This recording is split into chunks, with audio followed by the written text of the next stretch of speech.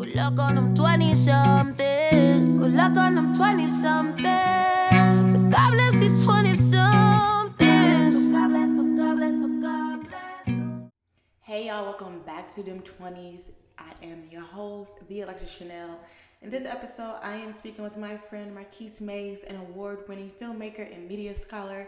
This conversation, we go there. This episode is a little bit longer than my other episodes because that's how good this conversation was. We talk about faith, we talk about being an artist, what it meant to live in LA, what it means to come home and come home to yourself, go back home to your parents, what we learned from our elders, what we learned from our city, what we learned from the places that we do call home, and how we capture those moments. I promise you are going to take away something special from this episode. Marquise's film, The Heartland, is available starting April 14th to watch and stream on his Vimeo, Life is a Maze, for free. So if you enjoy this conversation and you want to see more of his work, make sure you go ahead and check out his Vimeo, Life is a Maze. And if you love me and you want to continue to support this podcast, please share with your friends. Let them know that Dim 20s is the podcast for us, made for us 20-somethings trying to figure out how to navigate this wonderful, transformative decade. And it all starts with a conversation. So make sure you follow me on Twitter and Instagram at the Alexis Chanel and enjoy this episode. Peace. Let's get into it. Let's get into it. I've been good. I've just been kind of going with the flow nowadays. I think 2021 has definitely made me just take one day at a time now, which is really cool. So I'm back in Milwaukee, and I've been back literally almost a year now. It's crazy. And I've just been really enjoying relearning my city, relearning the people that I left here, right? So it's been really cool. I've just been chilling for the most part. People ask me that all the time. I'm just like, I literally be in the house, y'all. Y'all don't understand. I be in the house, but nonetheless, I really have been taking this time to just relax and not overexert myself and stuff. So it's been really cool. It's been a chill time. That's really cool. That's great. And it seems like what you're saying, that it's like your reality also mirrors your art practice, your film practice, and that you're relaxing at home, meditating and reflecting on what it meant to leave, what it means to come back, just that motif in and of itself. And then also compounded with the city that you're in, the time right now, being in the Midwest, you know what I'm saying, being Black, being young, being male, what that all means. It's just really beautiful. Yeah, it's a lot of identity formation now. And I would say it's not forming an identity or creating an identity. It's reforging an identity I already had and being comfortable in it. All the doubts and fears and anxiety that I had in LA, about who I was, about the art that I was making, about the practice that I used, all makes sense when I came back here. Everything that I was afraid of or nervous about in LA, about who I was as an artist, as soon as I came back to the city, it made perfect sense. It was just oh, this is exactly who I am as an artist. This is my method. This is my practice. This is what I want to do and who I'm doing it for. And I think so often when we do leave our homes, we are so interested in what is outside of where we were, which I think it's an important journey for people. You got to leave where you are to see what else is out there. But in the midst of that, you kind of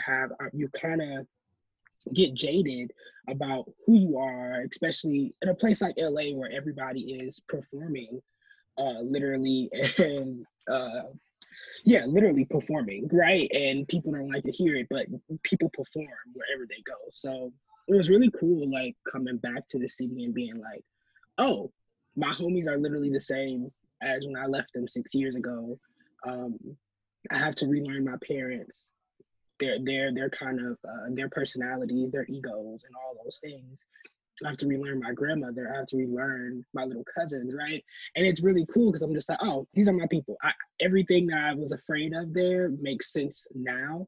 And yeah, that's kind of like that weird moment of coming back home that I'm grateful for. Everybody doesn't have that opportunity.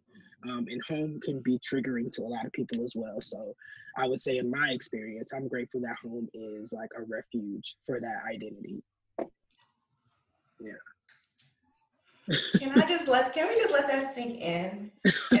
Because I know what my next question is, but I want to just take the time to tell you that like I did not know that I was gonna get that from you. Oh wow. But it makes so, because I experienced LA as well. You know what I'm saying? Yeah. And when you talk about home, and I just think of home as being like, because the home is like a hero's journey. You know what I'm saying? Yeah. You have to leave and you come back, and that can be like to yourself. You know what I'm saying? Come home and coming home to yourself, and that can be through, and that is mostly through relationships, like as you said, a relationship with your parents, a relationship with your friends, a relationship with your grandparents, your elders. You know what I'm saying? Exactly. And I want to kind of dive into the LA experience because I think it's something that no one talks about. You know what I'm saying? And I'm so grateful that we can dive into this. Yeah. And that like COVID happened, that we were able to like go back home and like really have time to like process what we experienced, you know?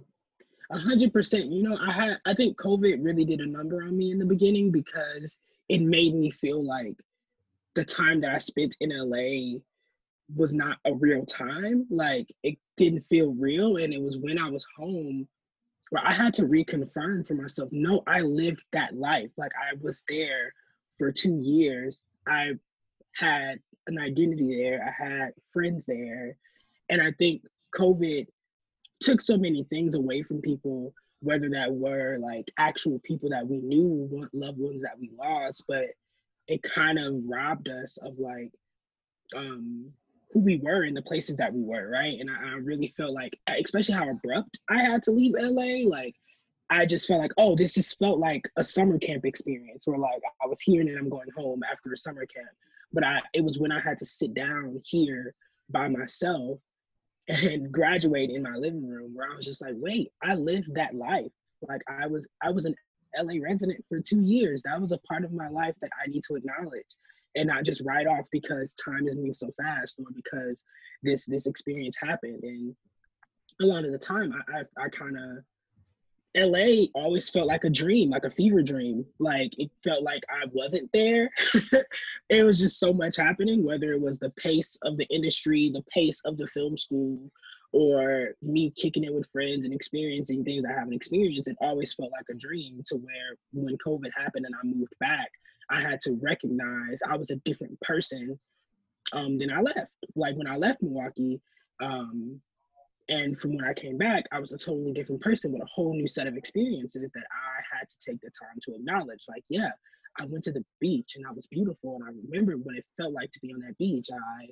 My friends had a drop top Porsche that I rode around in. Like that was an experience that is not too familiar with the ones I had in Milwaukee. So it's crazy. I always sit back and realize like I lived there. Like it wasn't just a vacation. It wasn't like a summer camp experience. Like I lived there, and all of its LA-ness, I was a resident, and I have to always kind of bring that with me because it's so easy to think that you don't belong somewhere, especially coming from a small city. Like you can always go somewhere and be like, well, I don't belong here. I'm just here for a moment. But no, like I was living there. I was a resident, and I think I really realized that when I did my taxes, because I had to sure claim LA too, but it was crazy.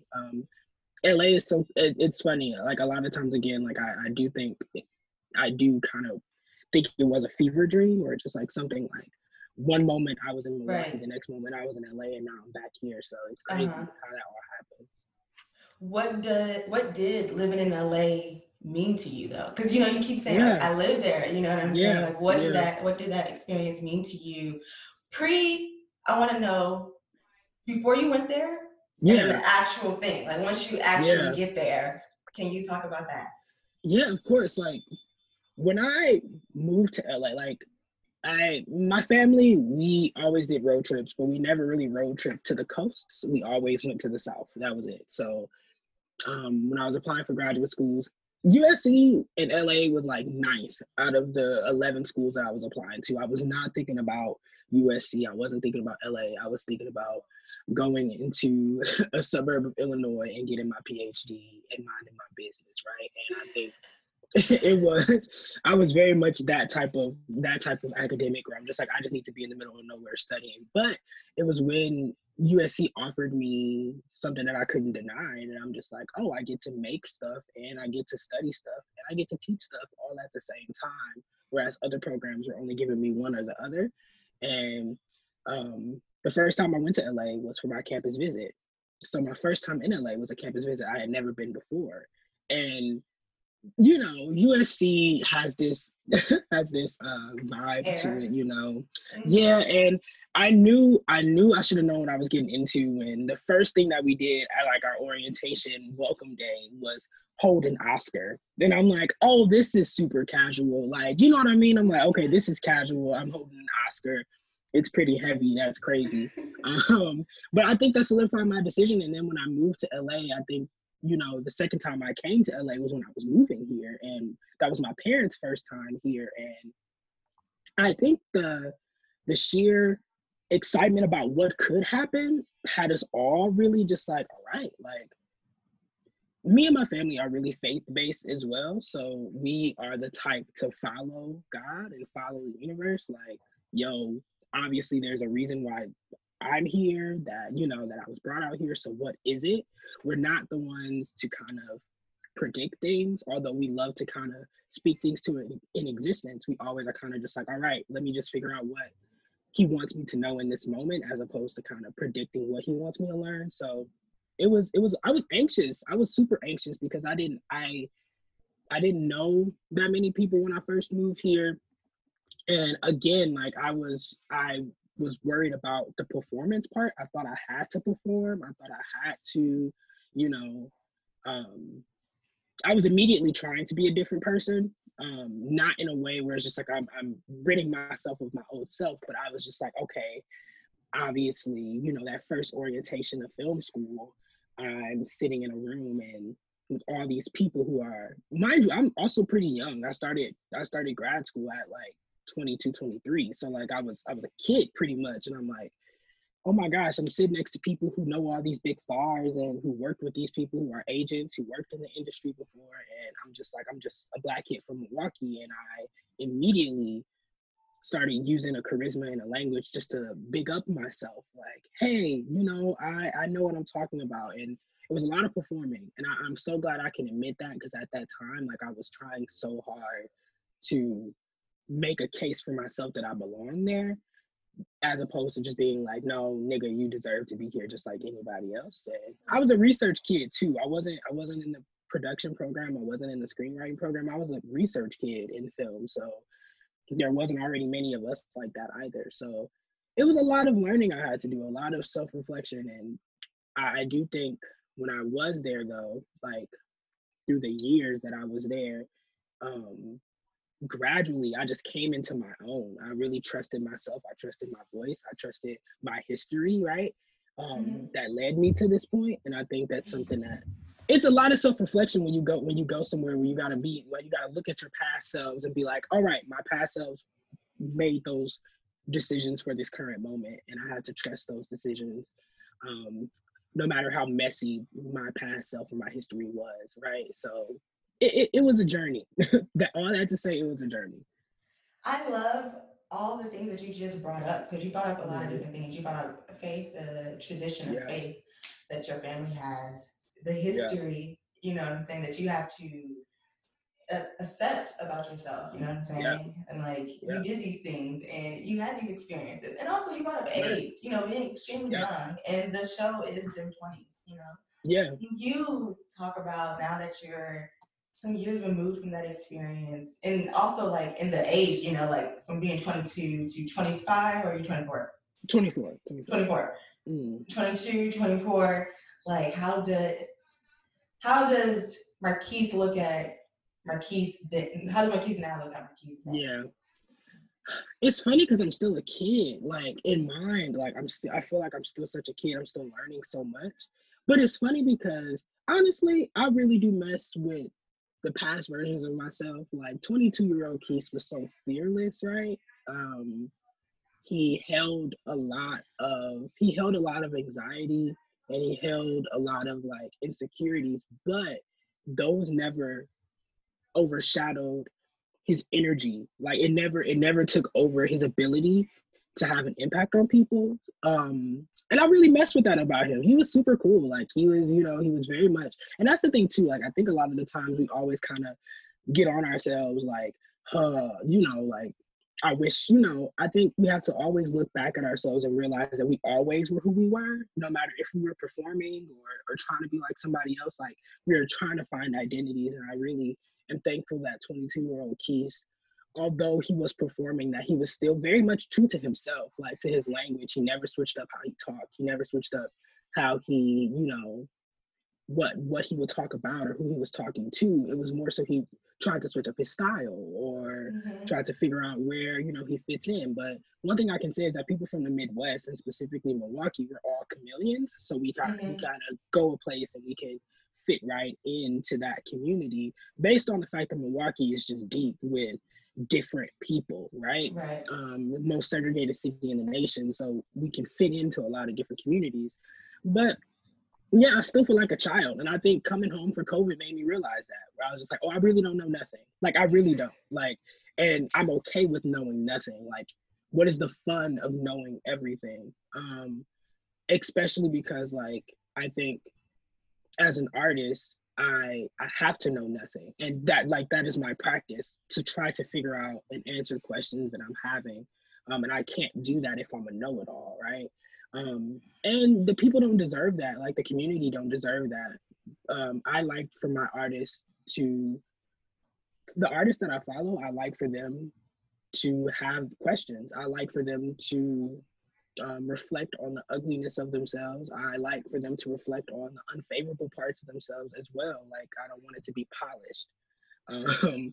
And I don't want stories that come to me polished. I don't want them to feel, I want them to be as complex as the people that I'm following, right? And I think that's kind of what I'm learning in my 20s, where I'm just like, especially social media makes it out to be, especially now, our generation in our 20s, that we have to show people like our PowerPoint reel of how great our lives are. But I honestly will want to challenge people to be like, what does it look like to just honestly be open and vulnerable about what you're going through? Now I say that now, and I'm very particular about what I post. So everything is very curated, but no, I think because that if it speaks to you, as an artist, and I want to get into institutions, and I want just briefly because I wonder, I'm curious, like the way that you are articulating, your experience and like what you just said. Did you come to this realization through the institution, or actually experience institution and then stepping back and reflecting on that? And I'm curious about that, because what you're saying, it really is speaking to me as a person who went to art school and who also lived in LA, had these dreams, you know what I'm saying, had that experience, left, came back to my home, because I do consider Miami my home. It's not my birthplace, but it's not where I was raised, but it's my home. And like reflecting, because even when you talk about 22-year-old Keys, I'm like looking at 22 Alexis. I'm like, oh yeah, she was fearless. She was like, yo, we're about to go to LA. We're about to take the love of our life. We're about to just do it. Yeah. Let's just see what the freak happens. You know what I'm saying? And then like this thing happens. You know what I'm saying? So I'm just curious, like, in what way did USC the institution, play a role in this, I guess you could say like the artist statement almost, like your definition I've always had interesting relationships with institutions, because I've always known, I've never had a moment where I removed, a school from its like traumatic treatment of Black students. Like I always knew that early on, especially as I started college. I went to, University of Wisconsin, and I have stories for days about the treatment of Black students at an institution and what my enrollment meant there. So I always knew that like these institutions are just playing a role, right? They're playing a role in. I honestly, I would say I'm grateful for what the institutions have provided me as far as an education and um, as far as the opportunity to network and honestly bigging up my resume. I'm grateful for that. But these institutions really don't inspire my art at all, to be quite honest. And like they don't because they're not. And mind you, I am grateful for the education that I received at USC specifically through my program, but the people that challenge me are the most are my niggas. Like honestly, like I look at my relationship to my family, I look at my relationship to my friends, and I always have questions about identity and what that means and who we are and what they're going through and what I'm going through. And of course, I do think that the work that I have done, whether it was my research work or like my film work, has had I've used institutions as a vessel strictly for resources. Like, yes, give me that camera. Yes, give me access to that library. Yes, give me access to all these things that my niggas don't have access to. When I was applying for graduate school, I wrote like a 25-page paper, right? I took like a grad school class when I was an undergrad. Should have never did that, but I'm grateful for it because it challenged me. But I had access to all these resources, and I was super excited about the fact that I wrote a 25-page paper about Black TV.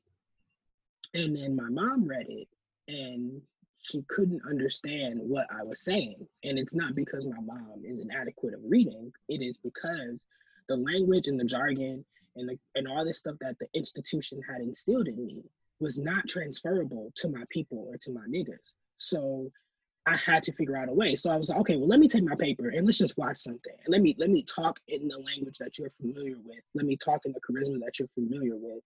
And like, let's have that conversation to where she understood everything better than having to read that 25-page paper.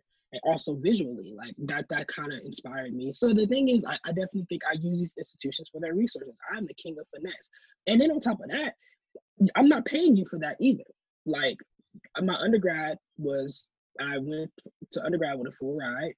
At USC, my tuition balance was always at zero because like I had a fellowship and I worked my ass off. And like one thing, I'm not gonna pay you for resources that you owe me, that I deserve. Like, USC is plopped right in the middle of the hood. And to think about displacement, I think about displacement a lot of people of neighborhoods, especially because like Milwaukee is a city that literally was displaced, like the Black community was displaced by highways, right? So like I think about the fact that people are displaced, period. And I'm like, there's no way in hell that me as a Black student can go to these institutions and not think about ways that I can take whatever the hell they taught me and bring it back to my city. Now I'm super excited because I'll be teaching ninth graders in the fall. I'll be doing like a documentary class. Best believe I'm using them syllabi from USC and making it my own. Like, you gave me those resources, I'm imparting those resources again back into the same kids that look like me, that know what I'm going through, that are going through what I went through, right? And I think that's what I'm using institutions for. I did have dreams. Like I said, in the beginning, I had dreams of being an academic in the middle of nowhere, writing books about film. Like that was I kind of still want to do that. I am much as I years. In my later years, right? Life is long. We have so much time. I will have my I will have my cabin in the middle of nowhere, right? Yes, you will. But still, like I definitely used those institutions as a means to be like, yeah, y'all are just, to be honest, y'all are a name. And I'm grateful for that name because that name does mean access to other things. I'm grateful for that. And I'm grateful for everything that they have given me during that time. But to be honest, at USC, as a student that wasn't a production student, as someone who is in research, I had to hustle my way to understand what my worth was. I could not depend on that institution to tell me who I was or what my worth was. And a lot of the times people connect their worth to the institutions that they attend, as opposed to being like, who am I and why does this institution deserve me? As opposed to why I need to be here, right? So from jump, because I went through that at UW-Madison, I was not going to go through that again in grad school. Like I knew that USC was a name, and I was like, well, how do I leverage this to discover who I am, as opposed to me feeling that my identity is tied to this school? No, I can't do that, and I never did that. Now that I think about it, so I'm grateful for that. That's great. And that ties back into your work as far as your exploration into identity. And Yeah. Now that we're like on the topic, we can get into your practice a little bit more. Yeah. Can you talk about the ways in which COVID really inspired you to create the films that you wanted to create and like really define your voice? Yeah. COVID was and is still scary as hell. I don't know if I'm allowed to cuss. Sorry, I'd be. No, it's fine. We're just having a conversation. It's all good. Okay, cool. COVID is like, it was and it is scary as shit, like, to be quite honest. And I think prior to COVID, you know, like I was really interested in just having conversations with people, and like I would talk to my grandmother who was blind, and we would just talk about her life and stuff like that. And my grandmother was experiencing a little bit of memory loss before COVID. So I'm like, oh shit, I need to record her so that if she ever does forget something about her life, she could listen to this thing and remind herself, and think about the practice of like you listening to yourself tell your story, what that means, right? And I didn't know that kind of foreshadowed what COVID would have become, because when COVID hit, especially in Milwaukee, it was like really affecting our Black elders.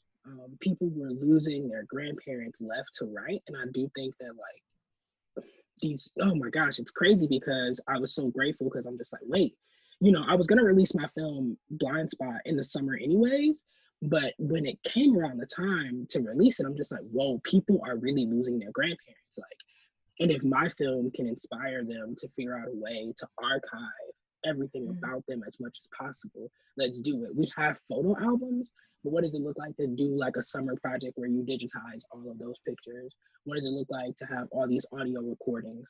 What does it look like to make a film? What does it look like to do a podcast, right? So like, that was the goal of Blind Spot at the time. And like that, and it led to like, all right, we got to start archiving this shit. We got to start recording. We got to start keeping this stuff to us. Like, and I think for so long, like, we haven't had full control of our stories, and our elders want to talk, and they want to talk to us specifically. And I think so many times we get so caught up in like what we're doing and how we're doing it, and we're so busy that like simply just calling them and asking them like, oh yeah, what about this? How was your life then?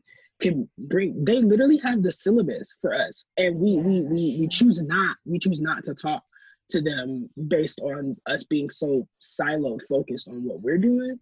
That when I was talking to my grandmother, I'm like, I did not know, you know, out of 24 years of living, I did not know that my grandma lost her sight when she had a toddler, and my mom was the oldest and was pretty much a teenager at the time. I didn't know that she lost her sight then, right? I always knew she lost it, but I'm like, yo, how did you make that happen? You had 3 kids, a toddler even, and you couldn't. And she's just like, I had no choice. And I'm like, wow, you know, like circumstances that are brought to you, things that you have to face.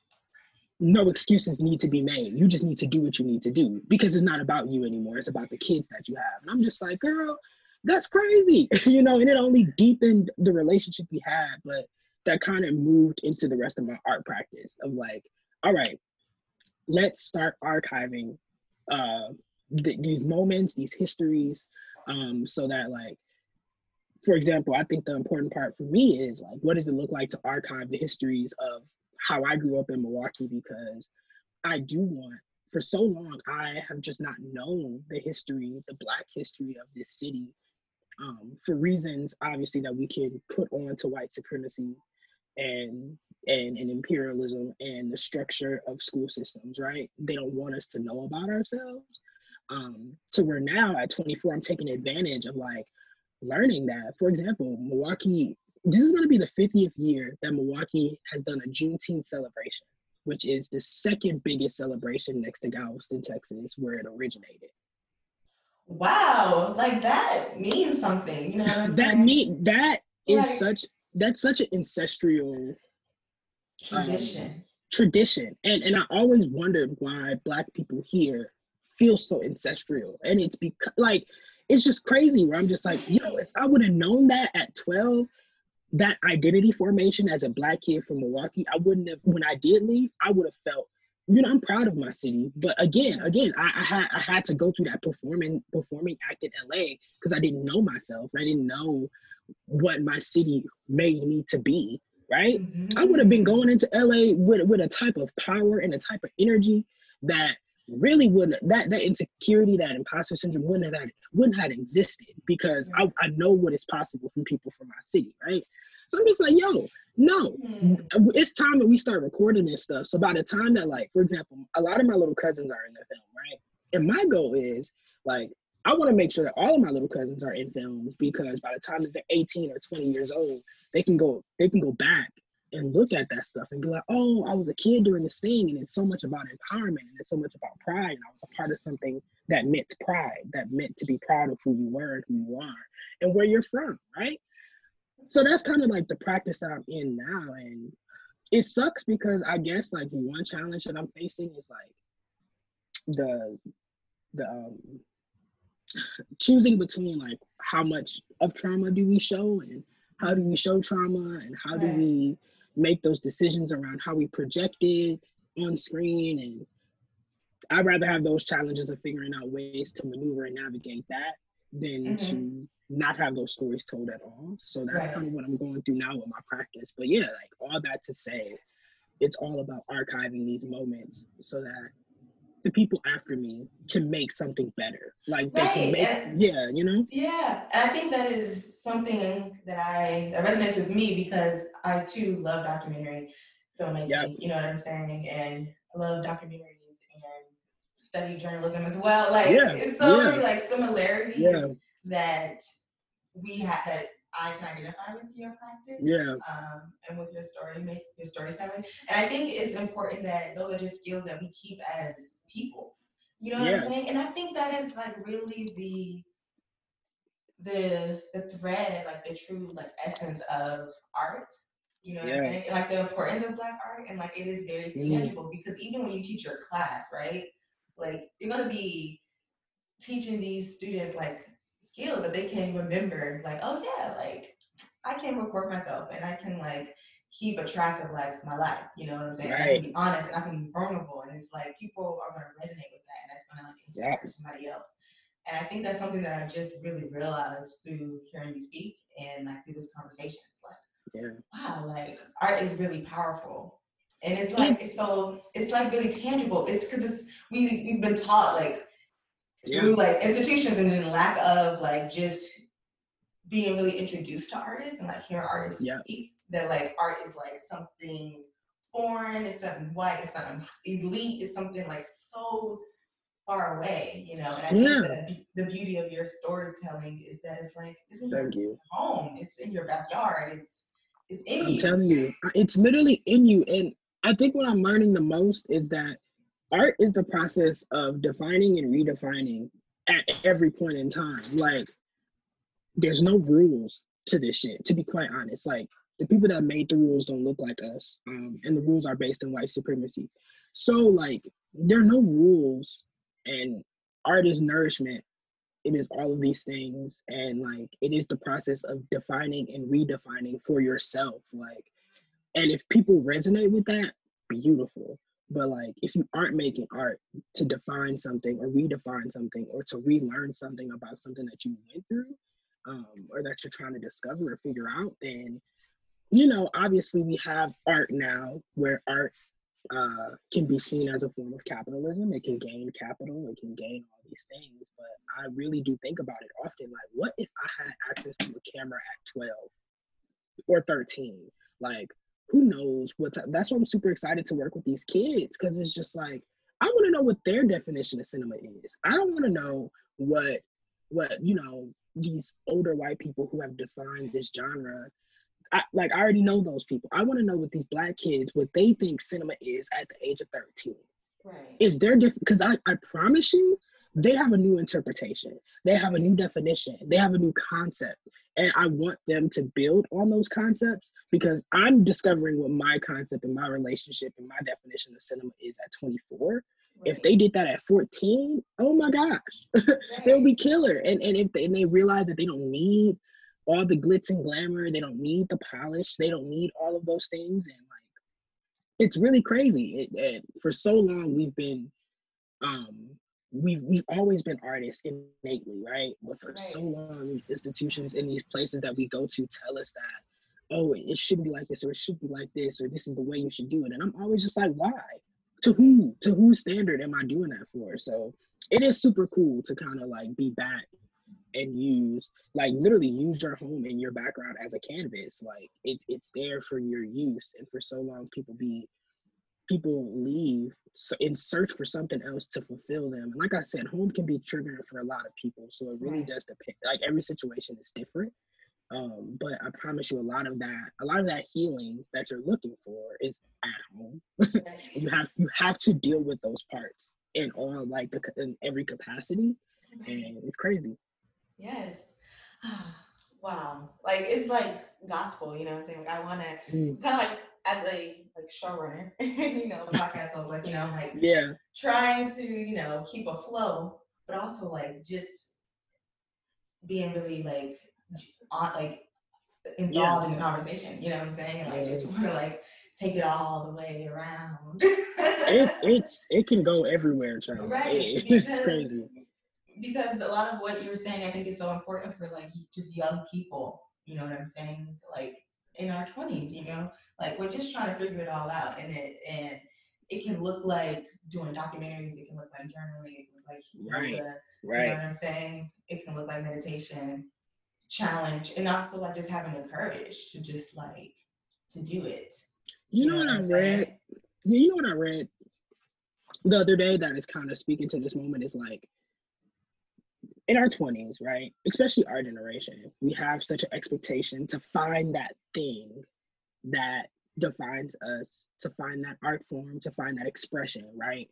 That defines us, that we work at, that is our kind of ticket to whatever we're searching for, whether they be happiness, success, capital, whatever. We're looking for that one thing. And I read something last week that was basically nothing is original. Nothing is original. No matter if you think that you're making the most original thing, it came from somewhere.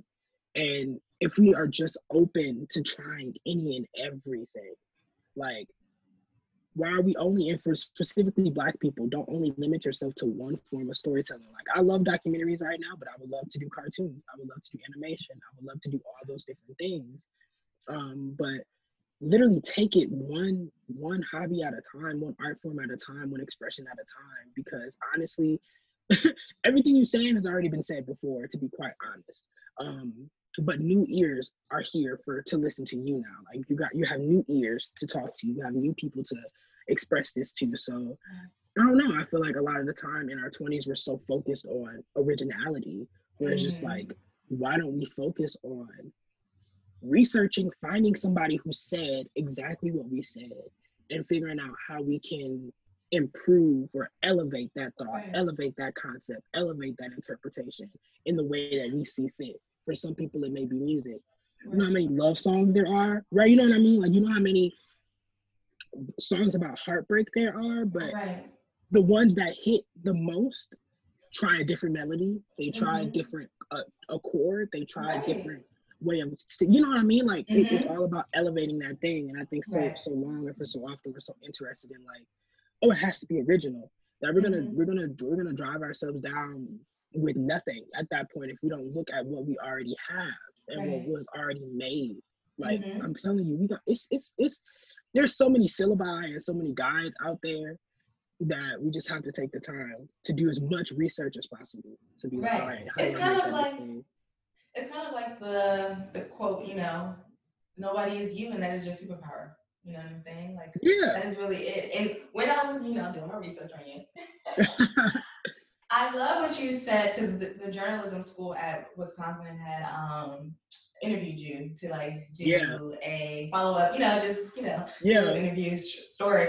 And I loved how you told their advice was nobody's journey is the same because like you are literally like your degree is in journalism. You know what I'm Yeah. saying? And you are a documentary filmmaker. You know what I'm Right. saying? An award-winning filmmaker, and in festivals, and doing. You know what I'm saying? Yeah. And also a scholar. Like you're also a researcher. You know what I'm saying? And you also have all these very different interests, but you display them masterfully and like and it's cohesive and it's like it is true to you, you know what I'm saying, and it all like kind of stems from like the same root, Yeah. you know? That's something It's that crazy. I picked up. It is super crazy. I think about it often. You know, I have a lot of my friends are artists, and it's so beautiful to feel that I have my own thing.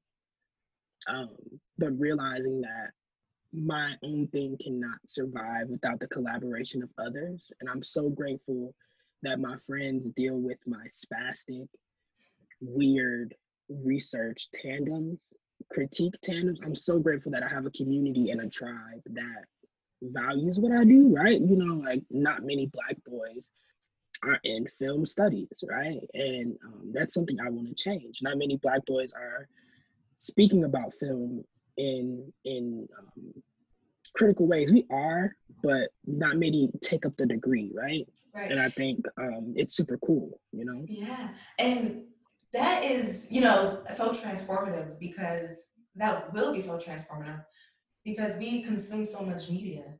You know what I'm saying? It's our lives. You know what I'm saying? Like if we, you know, were able to really like critically engage media and pop culture and film and music, like the way that we will be able to improve it. You know what I'm saying? Because we're also the consumer, we're also the producer.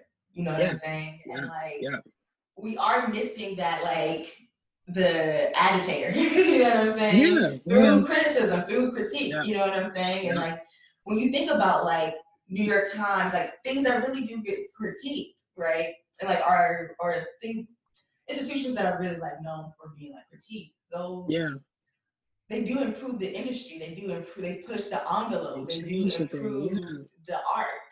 Right. You know what I'm saying?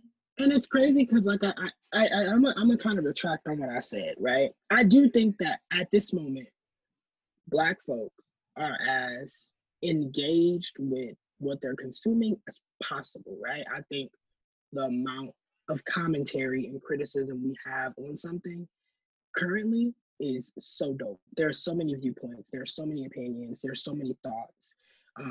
And we're doing that with our own shit. Like we'll look at something that somebody that looks like us made and critique it to say, you know, this, you know, I went to speak at I went to speak to some young kids in the city, and this young Black boy was just like, I didn't fuck with your film. I'm like, hey, that's fine, like that's fair, but there was a respect and a revere that we had for one another to where he said, I'm gonna make something better. Period. Do that. Like let's keep it going, you know?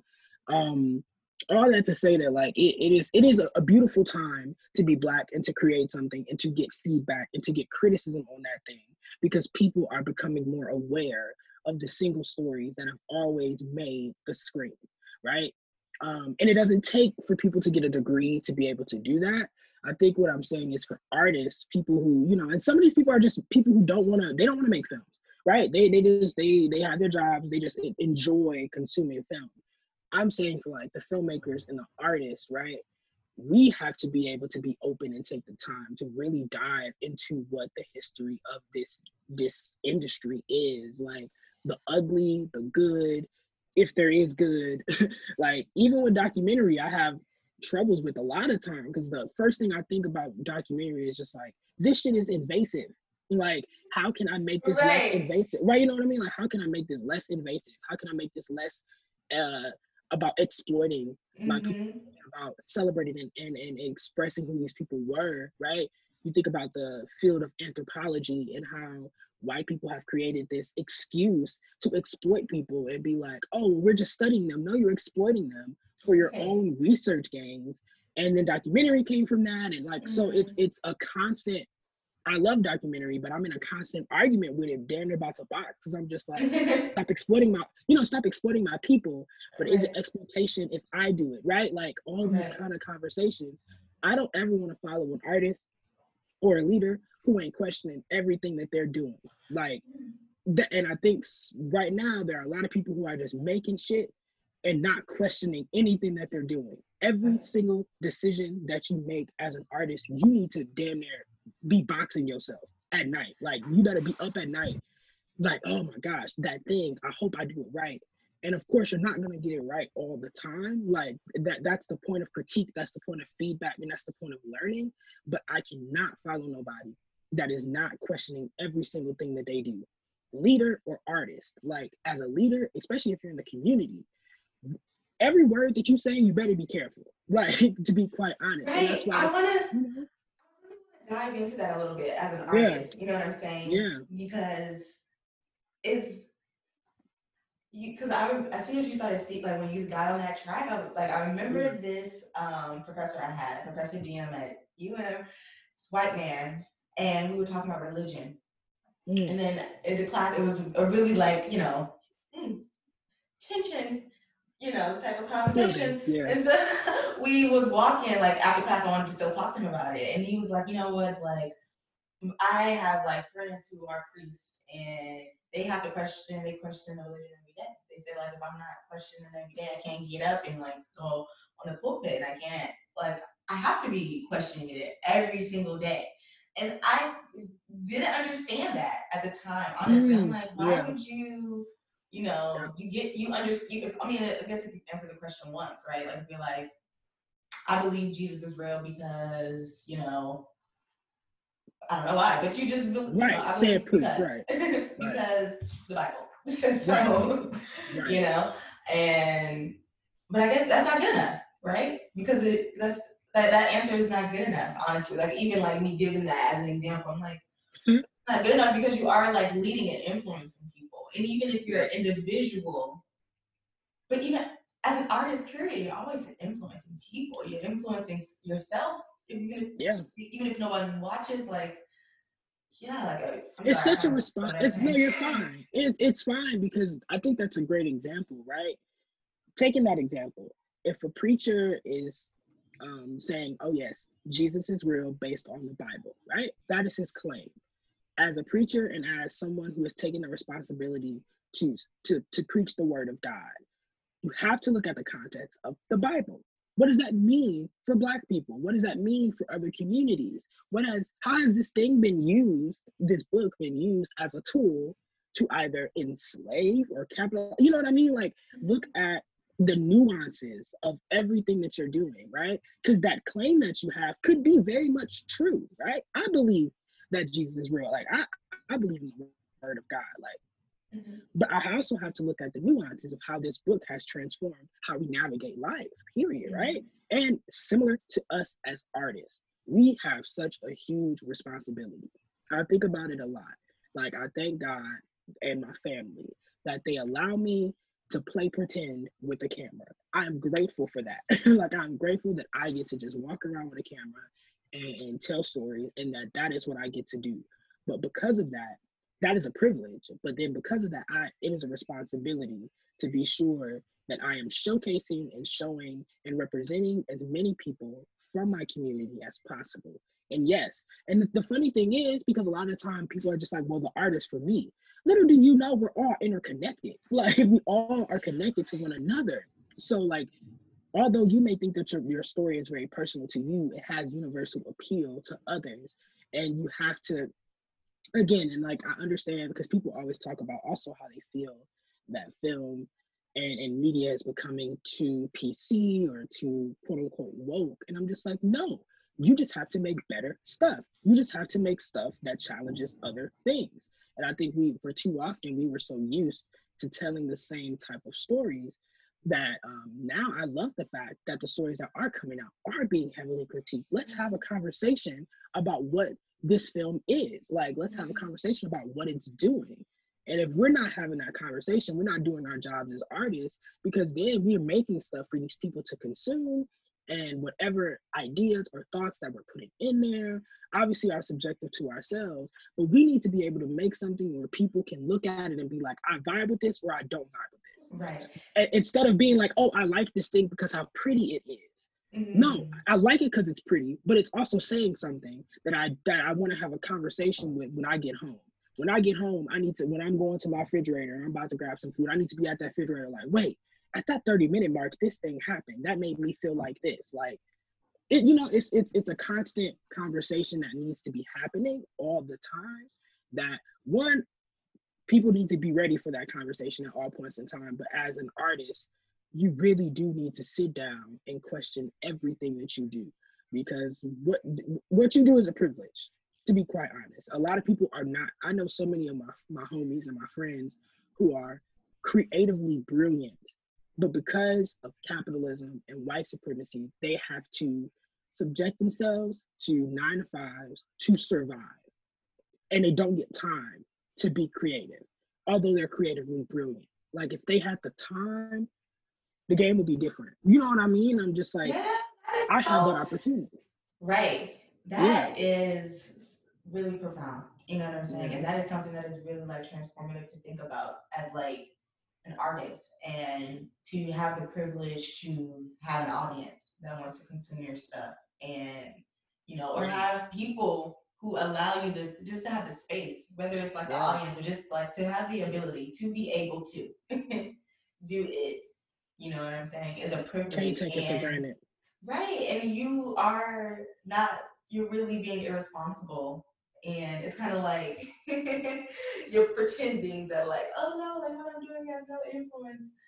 Well, it does, but you are choosing to like not step into it because it's easier, you know what I'm saying? Or it's more profitable in capitalism, or, it's something that is the way that it's always been, Yeah, exactly. And so that's very like amazing. And I think it reaches far beyond just being like an artist, but like being a human being that is like engaged and willing to change, you know what I'm saying? Because like you can't change if you're not questioning things, because you have to be able to justify things and like also accept things like, okay, that was when this was a thing that I did then. Like Jesus like was an important story at that time, and like, but I understand like the Bible was used as this tool to deliver. Right. And like if you can reconcile that and make sense of it, you still have like the choice to like believe, because we all have to be like engaged, Yes. Willfully engaged. You just gotta be beyond rationality at some point. You gotta just be down to just like truly just dive into everything about it. And like, I'm not saying that like I am like the research guru. There's still so much that I have to learn. Like there's still so much that I need to know about filmmaking. But I will never like wake up and just have the bravado or the arrogance to take this shit for granted. Like you cannot, because guess what? It will humble you real quick too. If you got that arrogance, it'll humble you. And in the best ways possible, it will humble you for the better as an artist. I've had a lot of humbling moments. I'm not gonna say like I just came out as an artist like, oh yeah, I'm so deeply into film. No, it humbled me by me having to do 25-page papers and me getting critiqued in those film classes and me having to sit through a professor red marking everything on my paper. You know what I mean? It took that humbling. And I'm like, all right, bet you humbled me. Let's find some more humbling. Let's find some more moments and more areas where I can come down to the basis of like, why do I do what I do? That needs to be a constant question. Okay, let's talk about that, right? Because that takes a lot of like just courage, right? To like go to the depths of just breaking down yourself and not being, good, willing to like and not hit. You know what I'm saying? And how do you control your fear? You know what I'm saying? Of like not being good enough, self-doubt, you know what I'm saying? And then how do you control that and still like do? It's hard. It really is hard. Like even with the film that I'm working on now, I have a lot of insecurity about it. But everything is there. All the pieces are there. All the puzzle pieces are there. It's more so inner, right? So the thing is, like, the way that you deal with it is honestly take it day by day. Like, and you just can't stop. You just can't quit, right? You can't allow those insecurities or that imposter syndrome to I don't want to use it. I want to use a different word, but you don't want it to disable you. You don't want it to um, stop you from continuing to move on the goals that you set for yourself. It's not easy, right? It's definitely not easy, but you got to have that discipline to be like, you know what? Obviously, I'm having these doubts and fears because I really care about this thing and I want it to be right.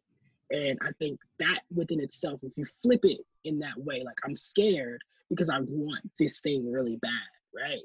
If you flip it to that connotation, then it becomes less about the fear and more about how much you care about that shit. And I think that's a testament to be like, I'm scared because I care about it, right? And if your fear or doubts are centered around the perception from others, no. Like then that's when you cut it off, and that's when you realize and you ask yourself, I'm scared because I'm scared what people may think. Mm-mm. You gotta cut that out, and it's hard to do that. I do that often, but you gotta bring it back to like I'm doing this thing because this thing is bigger than me, and I have something that I have to say, and the people that I'm following, they have something to say that is bigger than me, and that should be the focus. So if I am scared, I'm scared because I want to make sure I do them right, as opposed to I'm scared to like I hope this makes my career. No, like that can't be the focus. So I think that's very subjective to kind of what I'm going through as a filmmaker, but just in life, like you just can't stop. Honestly, take breaks and take breaks often, right? It's literally a marathon. Like Nipsey literally says it best. It's literally a marathon. You're not in like, and that's the thing too. Like you're in your own lane for a reason, and I swear to God, ain't no traffic in it. So take all the time that you need. You can go 30 miles. You said, I swear, I'm sorry, hold on. You said you're in your own lane. And I swear to God, there ain't no traffic. Ain't no traffic in it. Like you are so right. Like that is such a gem. You know what I'm saying? Yeah. Because like really, because listen, and I was about to say you can take 30 months. You know what I'm saying? You can take all the time you need. Like there's no one, you're not in a race or in a competition with anyone but yourself. And I have to remind myself of that every day. Like and earlier when we were talking about everybody's journey being different, I have to tell myself that yes, I would love to make something like Barry Jenkins, but Barry Jenkins is Barry Jenkins for a reason, and I'm Marquise Mays because I'm Marquise Mays for a reason. Like I can't be Barry, and I shouldn't want to be Barry, right? I should be inspired by Barry, and Barry should influence me, but I should never want to be somebody else but myself. And that's a hard truth because then we have to go back and really reflect about how many times we have wanted to be somebody else. And be vulnerable and honest about it. There were times in the past I definitely wanted to be someone else. And I had to face that ugly truth of being like, I'm not them, I'm myself. And myself brings so much to this world, to the people around me, and that's enough. And let's grind this shit out. Let's make what I said I was gonna make. Yes. And too often social media influences everything everybody got. You know, and that's the thing. Like I love, of course, my page is definitely curated for a specific reason. Like I want people to see, like when they see me, I want them to see my work, and that's it. And then the people that I do, like my friends and stuff, they get to, that's why I say I thank them for dealing with the unfavorable parts of myself as well, because I don't deserve to project that to anyone else either. But you know, like it's a journey. It literally is a marathon, and it takes so much time. And I wish people knew that. Like my dad reminds me all the time. It's just like, yeah, to think about it, you know, from the outside looking in, he's just like, you've been working since you were 14 for all of this. And I'm like, what, really? You know? He's like, yeah, like I was doing shit at 14 that I could have been, you know, I could have been playing around. I could have been joking around with friends and stuff like that. But I was in summer programs on purpose, like, because I wanted to be. And like, you know what I mean? Like, because you wanted to, you know what I'm saying? And you know what? Because I feel like that goes back to what we talked about earlier, right? Like that past life and looking back at who you were then. You know what I'm saying? Because that's the compass of like the proud stuff. You know what I'm saying? That's the compass to get you through the present of like where you are because of something that maybe you didn't really like at a certain period of time. It's like, wait a minute. I 14, I was wanted to be a writer, and I was doing Yeah, these programs and and I went to undergrad. I went to journalism school, like, and yeah, I'm not doing that now, but I can make time to do that. You know what I'm hmm saying? And I can start yeah, to do that. And I even think about the 9 to 5 people who are the 9 to 5s. You know what I'm saying? It's like I would love to spend all my days doing the thing that I love to do, yeah, right? Making art. But I can't yeah, right now, but I can make the time yeah, to insert it because eventually it will pay off. You yeah, know what I'm saying? Like those summer programs that you did, like the yeah, other things that you did when you made time. Because like you yeah. made time as a kid to do the things that you enjoyed.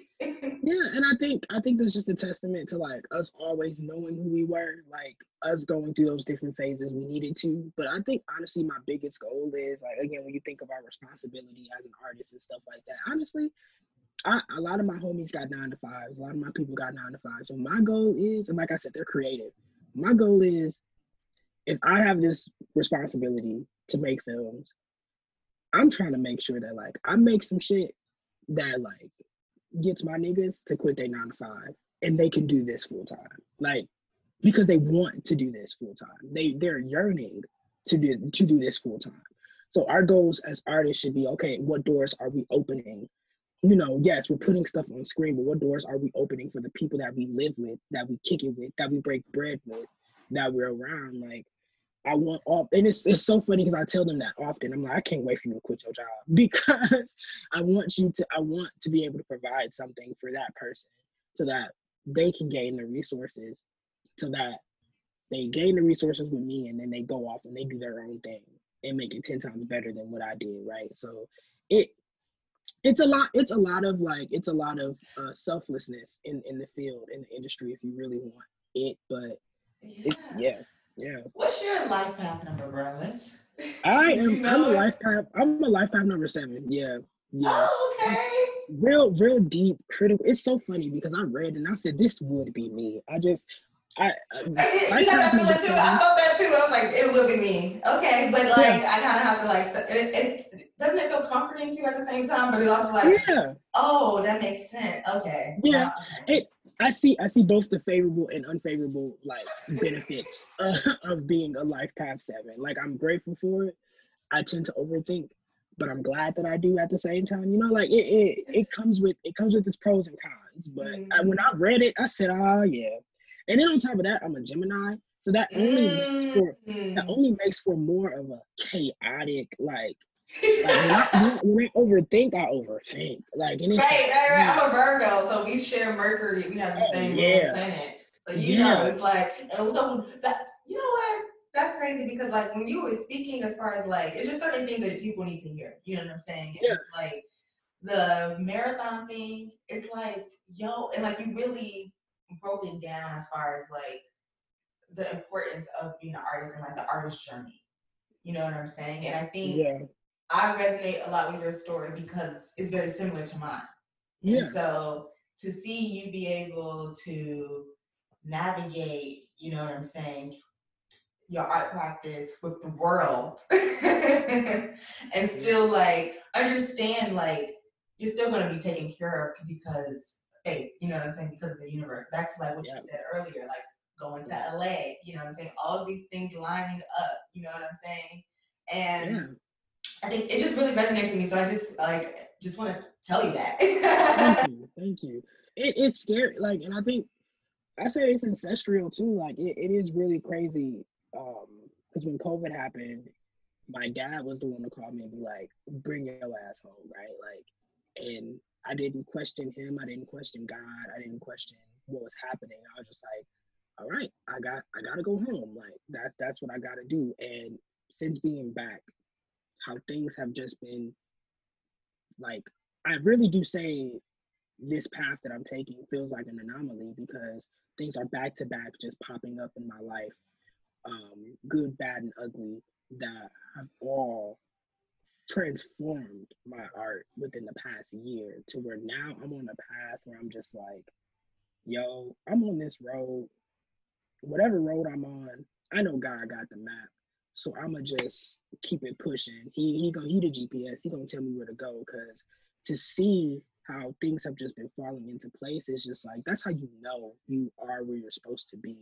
when things are just happening, and it's like it's super crazy, and I'm grateful for that. Like, and I was just like, okay, now that it is happening for me, that only bigs up the responsibility I have as an artist to make something that continues to push us, and to push me as an artist. So it's all about the challenge too.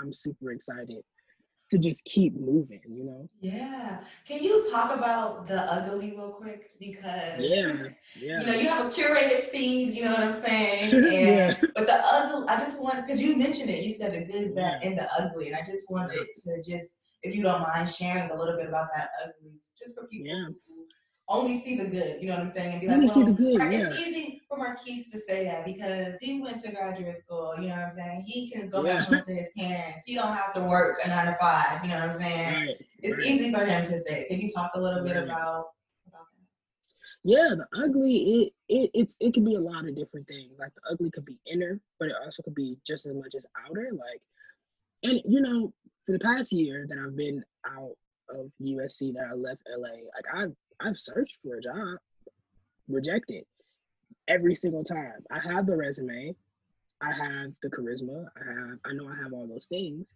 Um, I do think my name being Marquise popping on the resume makes a lot of people like, but um, the ugly is when I get rejections, and I get a lot of rejections. Blind Spot, my first film, got a lot of rejections from festivals, and that was my first time going, and I was just happy that we got the 6 that we got. I was like, oh, this is dope, right? Um, a lot of the ugly comes with me having to sit with myself and wonder, you know, I think a lot about what I say to people and how I say it and how I come off. I spend a lot of time like beating myself up about how I say things or how I move and how I navigate.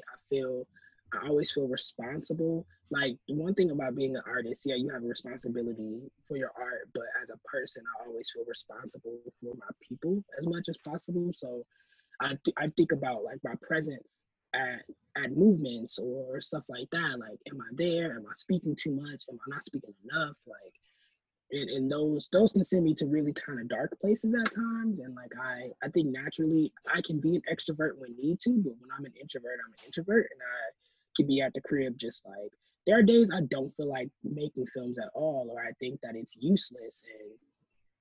And even when I was coming back, I was broke as hell. You know what I mean? Like that, and even having to come back home and like, yes, I was able to move back with my parents, but it's not like we got it like that. You know what I mean? Like my mom is the only one that like works full time.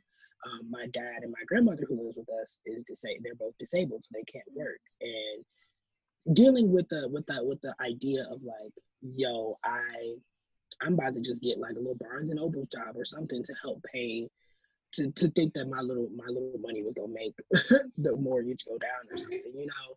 But I think that so those are the ugly moments, but I am super grateful for a community that takes me out of those moments, that reminds me that we're here to support not only you, but the vision and the dream that that you were promised, right? And I'm grateful for that because like the ugly does come like with rejections and like all those moments. And then even like I said, I think the ugly also comes with like friendships changing, relationships changing, like having to relearn your parents, having to relearn your family members, and realizing that things are different, and the guilt of somebody like me. I left for 6 years and I come back, and the naive, not like me being naive to things that are happening, and I'm just like, damn, like, you know, when I first came back to Milwaukee, I feel like I wasn't gonna make films because I'm just like, well, there are already other filmmakers here in the city that who have their hands on the ground already, that are already doing grassroots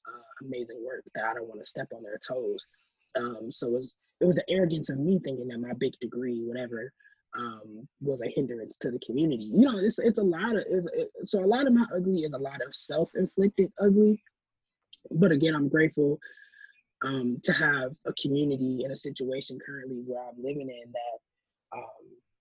that ugly is only imparted by myself and not imparted by other people. And I think it's important for us to realize when someone is projecting that to you, and to get around people who don't project that shit at all, you know? Because there are a lot of people you could be dealing with, you could be battling your inner so much that every time you get around a group of friends or a group of people that you thought were your friends and they're projecting ugly shit to you, that only adds to the ugly. So I'm grateful that the community, my friends and my family that I have, they don't add to that ugly.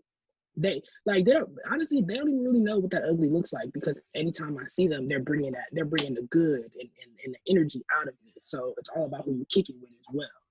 Um, and that's when I realized, when I came back, I was just like, oh, my people is my people for a reason. Like, you know what I mean? Like, this is not by coincidence. This is not by happen chance, you know, that I had class with this person and now we're best friends. That I met this group of people when I was 14. Like, that's not by happen chance. It was for a reason.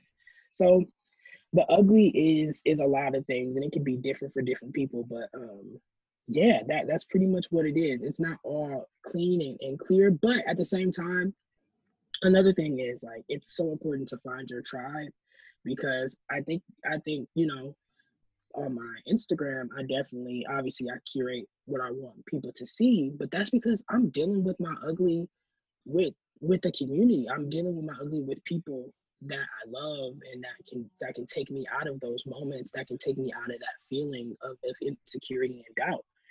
I'm not relying on social media to do that, and I will never use that as a tool to do that, because social media can be just as ugly. And yeah, it's a hard balance, because I do want people to know that I do have those moments, but also, is it their business to know if I'm dealing with it in healthy ways? You know what I mean?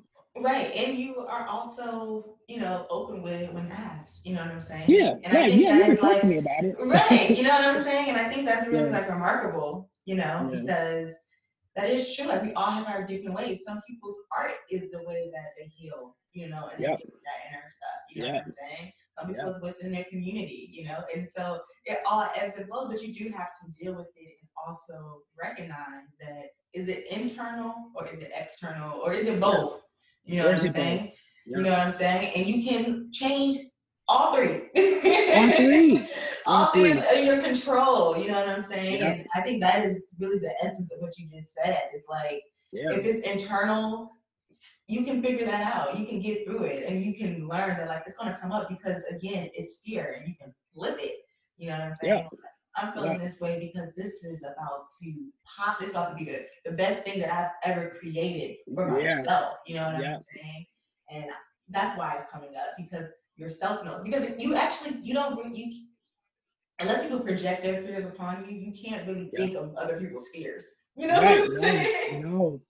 You know what I'm Playing that saying? game is, ain't no winner in that game. Exactly. And so you can change the way that you are thinking about your thing, if it's internal. If it's Yep. external, you can also change the tribe that you're around, the people that you're Yep. around. And if it's both, again, you can cancel Yep. them out. So that was just really beautiful to hear, and thank you for sharing the ugly and, like, really breaking it Yeah. down to as simple as, like, I was in search of a job, you know what I'm saying? So you may be Yeah. thinking that, like, I Yep. am living the life. Yeah. I had Yeah. to deal. It took me actually being rejected to go even further into my art and really trust that this is, like, at the Yeah. end, like, God showed up, like, no, you don't need that, right? You don't need that. Stop playing with me. I told you what to do, and that's not it. Like, legit. Yes. It's in those moments too. I think that's the point of the ugly.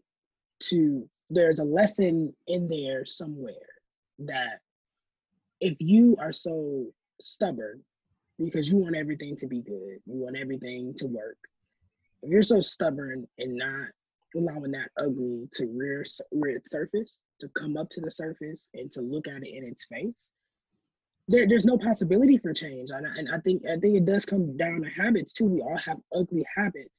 It's recognizing those habits, saying those habits out loud, and being like, I bet I'm either going to create a new relationship with this habit, I'm going to cut this habit out altogether, or or I'm going to continue to fall down the habit and still do the thing that is causing me all of this, either grief, and grief can be defined in many different ways. Like, it's crazy when you sit, but you do have to take that time and go to therapy, please. Yo, I'm about to turn. That's a meme. That is gonna be like your thing. Go to therapy. Wait, can you say it again? Because I think you were scratching your eyebrow. Oh yeah. Hold on a second. Let me stop that. You got it. Go to therapy, like, please. You said go to Like, therapy, please. Go to therapy. Okay, got you. Go to therapy, please. Like, that if there's anything you can do for yourself, it's to go to therapy. And I'm grateful that I have people who are my unlicensed therapists, that I have a community that is my unlicensed therapist. I have art that is my unlicensed therapist. But please go to a licensed one. Like go to one who has a degree in talking to people. But yeah, it's all a journey, and you really just have to take it day by day. That's when people ask me like, "Oh, how have you been? What have you been doing?" I've been chilling. I've been in this bed behind me. I've just been relaxing. I've been being very safe and kicking it and seeing people that I haven't seen, babysitting my cousins, like doing all those things that I didn't. If I was in LA, I would not be doing. I would be working. I would be working 24/7 trying to survive. And I'm glad that in a moment like a global pandemic where the least the government can do for us all is allow us to just survive, that I'm grateful that that is my current reality. But because it is my current reality, what am I doing to make sure that it can be a reality for other people? Um, so that's kind of film. And the thing is, filmmaking is so pretentious. Like, Yeah. But Keith, hold on. You just have to just let that just sit, okay? okay, Because you have been saying a lot of amazing things. And I really appreciate your time, your vulnerability. You have really just been laying it out. Like, I feel like this conversation has been just so very rewarding for me. You know what I'm saying? And so I love this conversation. Like, it's like, I'm a different artist. Good. Like, I feel like I'm leaving this conversation like doing a whole like new different perspective. You know what I'm saying? And a whole appreciation for like who I am. Like who thank you. You know what I'm saying? Like thank you for like, giving that to me. Like this, thank you. Thank you, I love conversations like this too, because like everything I'm saying, I'm talking to myself as well. Like no one is at the point of mastery with what they do. Like, and again, like we just gotta always be ready to, when we're talking to other people, be talking to yourself. Like, what is it that you've been meaning to say to yourself that this conversation is allowing you to say to yourself that you wouldn't do? You know what I mean? So I'm appreciative for you holding the space and doing a podcast centered around this decade of time that we're all kind of going through in our 20s, and what that means, because I don't think people are having real and honest conversations about it. We have a lot of representation about what it looks like to be in your 30s or what it looked like to be in your late teens, but nothing that focuses on like the 20s, right? And the shit show that it is, to be quite honest. So I'm grateful for you holding this space for sure. Thank you. Like, you're actually like the second guest to tell me that. And I really appreciate that, because I really did not even think about that. You know what I'm saying? I was just like, I'm curious. I love people's stories, and like I think their 20s is, it's hard. But it's so like beautiful, and it's so it's hard. Remarkable, and it's like, and we're all doing like dope shit. And like you said about like your friends and wanting to put them on, like I swear to you, I promise, ever since I was a kid, that has always been my MO. And like the way that God and the universe has showed me that when you do that, like I want you to do that. Like that's what you're supposed to be doing. You know what I'm saying? Exactly. I'm like, yo, like my little girl self, Alexis is so happy, because like, yes, I want to, and my friends are doing dope stuff. Like, I know dope people. Like, get them on the show. Right, let's talk. Let's talk. Let's talk. Yes, let's talk. And it feels so like refreshing, because you realize you're not alone. You know what I'm saying? You are not alone in this journey. Like we're all feeling it in different ways, and like, and then sharing, we can show like this is the path, like this is the way. Yeah. Like your grandmother, you know what I'm saying? Back to Blind Spot, you know what I'm saying? Yeah. Like, this is the way. Right, and it's only, and I'll leave it at this, right? We all have gifts, we all have things or ways to express ourselves. It is like our job to like always show how we express ourselves to others as an option for how to get through this thing that we call life, right? If people can be so stingy with their art and so stingy with their expression because they think it's so much of a personal journey, and it is, but we have to be willing to share what we do and how we do it so that people after us can be like, that was an option for them. And that was an option that was clear for them.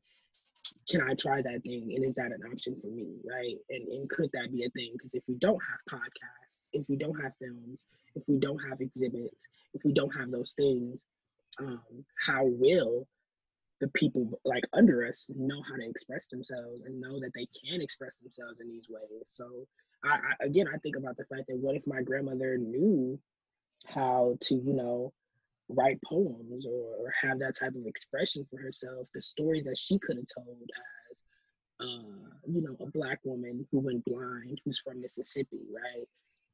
That story alone, I'm like, okay, well, now it's my responsibility to tell the story because I have an outlet and I have an option for expression. So, yeah, it's all about realizing what that option is and finding the people to share it with. Oh, yes. Before you go, though, these are like some little icebreakers, but we're going to call them like the simmer downs. You know what I'm saying? The simmer downs to kind of close out the show. Okay. Can you describe your 20s in 3 words? Chaotic, one.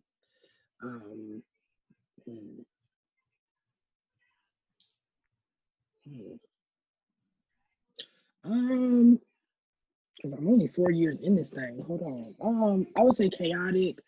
I would say reflective, super reflective. Daring. I would say daring would be a third one. Yeah. Oh, I like those. Yeah. Okay. What has been your most embarrassing moment so far? In my 20s? Yes. Embarrassing. I'm really trying to think because I haven't been around people like that in a year. So I'm trying to think about the last embarrassing moment with others, I really don't know. Or it could be an embarrassing moment with yourself. You're like, okay, I'm a little embarrassed that I did this. I'm really trying to think. Cause you know what? It has been a long time since we've been around people. That's it's been a long time. I think I do have an embarrassing moment, but I don't think it was. I think it was just embarrassing to me and not nobody else. Like, okay. I don't know why I did this, but like, the first day of film school orientation, I was feeling really good about being in LA, and I have to admit that my first year in LA, I just didn't have a sense of style.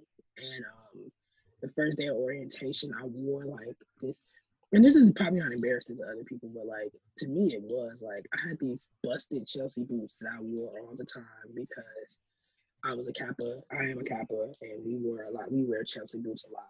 Well, back then we did. So I wore these busted Chelsea boots with like these like light wash, like distressed jeans and a white shirt tucked in. It was really a bad outfit, and I wore it, and I thought that I was the shit. I really did, and I think reflecting back on that, I should have really just went simple. I should have kept it simple, So that's pretty embarrassing, I would say.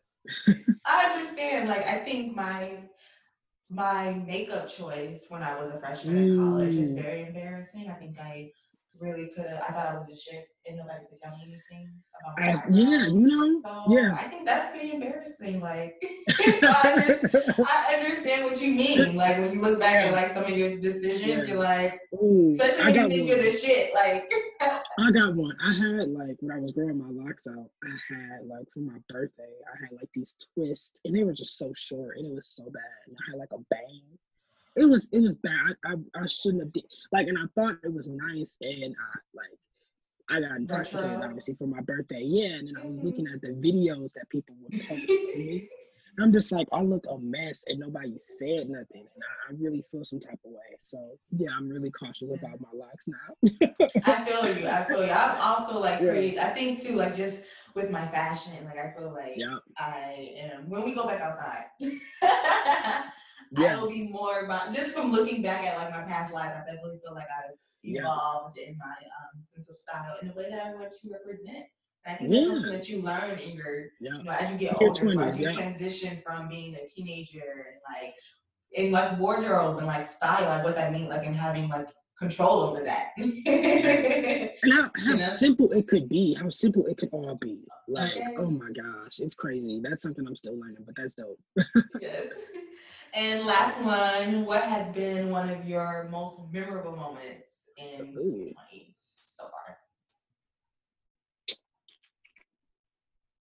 I would say my most memorable moment was, to be honest, it was graduating from USC in my living room. It was so lit. Like, Oh, wow, tell me. so basically, obviously, we couldn't have a graduation for 2020, but it was like a random weekday. My mother was at work, like my friends were busy, and I was at home by myself. And I had my cap and gown, I had my stole, like I had I had my master's hood, and I had 3 bottles of champagne. And when I tell you, I got so drunk during that graduation ceremony, and I loved every part of it, and I was by myself, and it's just the act of celebration for something that you worked so hard for, despite the circumstances, will always be something memorable for me. I'm so glad that I didn't let COVID define that moment for me, and I took that opportunity to be like, you know what? Yes, and of course I was sad. I wish I could have had a big graduation, but it was definitely me being at the crib, and I was dressed up too. I dressed up to the nine. My hair was done. My hair was done. I felt super good, and I did that. But I think another memorable moment, I have one more, is because my birthday last year, I dropped Blind Spot on my birthday, and my grandmother watching it, like, and she's blind, so she was listening to it, and she's such a crybaby. But she cried about it and stuff like that. So I think that was the most memorable, is like her hearing herself on during the movie, but then also like when we went through our festival season, my grandmother never traveled out of the United States, and she has no desire to. She basically, when we were getting into like some more international festivals, I was just like, girl, you're in Romania. And she's like, I'm where? I don't need no passport because I'm already there. I'm like, yeah, so her, she got to they played her in the theater in Canada, which was super cool. So like, she's like, I'm in Canada now. So she just to see how happy she is about her traveling the world, although she has not physically been there, but her voice and her image is there. That's like super, super. That is just as important, and that is just like, it just means so much on like just a metaphysical 5D, like, you know what I'm saying, type of thing. It's and like stamping her.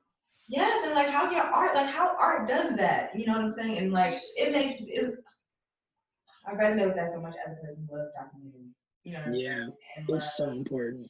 Archiving and like journalism, like, and that is like the root of journalism, you know what I'm saying? Of storytelling, honestly. It's like archiving these moments, and it's so like important that we continue to do that. You know what I'm saying? And so thank you. It's so cute too, because she's just so cute. She's always just like, oh, where am I at now? And I'm like, okay, girl, you get beside yourself. But yeah.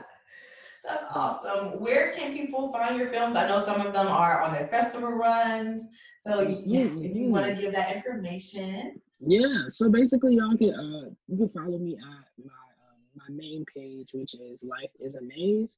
Or if you want to learn about like more what I do outside of film, you can find my personal page at Keese Mays, so KUISEMAYS. You can find my films on Vimeo. The trailer for The Heartland is out. Like I said, we're going through our festival run. So follow the Heartland Film page on Instagram, and you'll learn more information about festivals and where you can watch the film and all that good stuff. But Blind Spot is available on my Vimeo, which is the same name, Life is a Maze. So check my stuff out, y'all. Hope y'all mess with it. If you don't mess with it, let me know. We'll have a conversation. But if you do mess with it, also let me know, because I would love to talk still. So yeah, thank y'all for having me. It was my pleasure. Good luck on them 20-somethings. Good luck on them 20-somethings. God bless these 20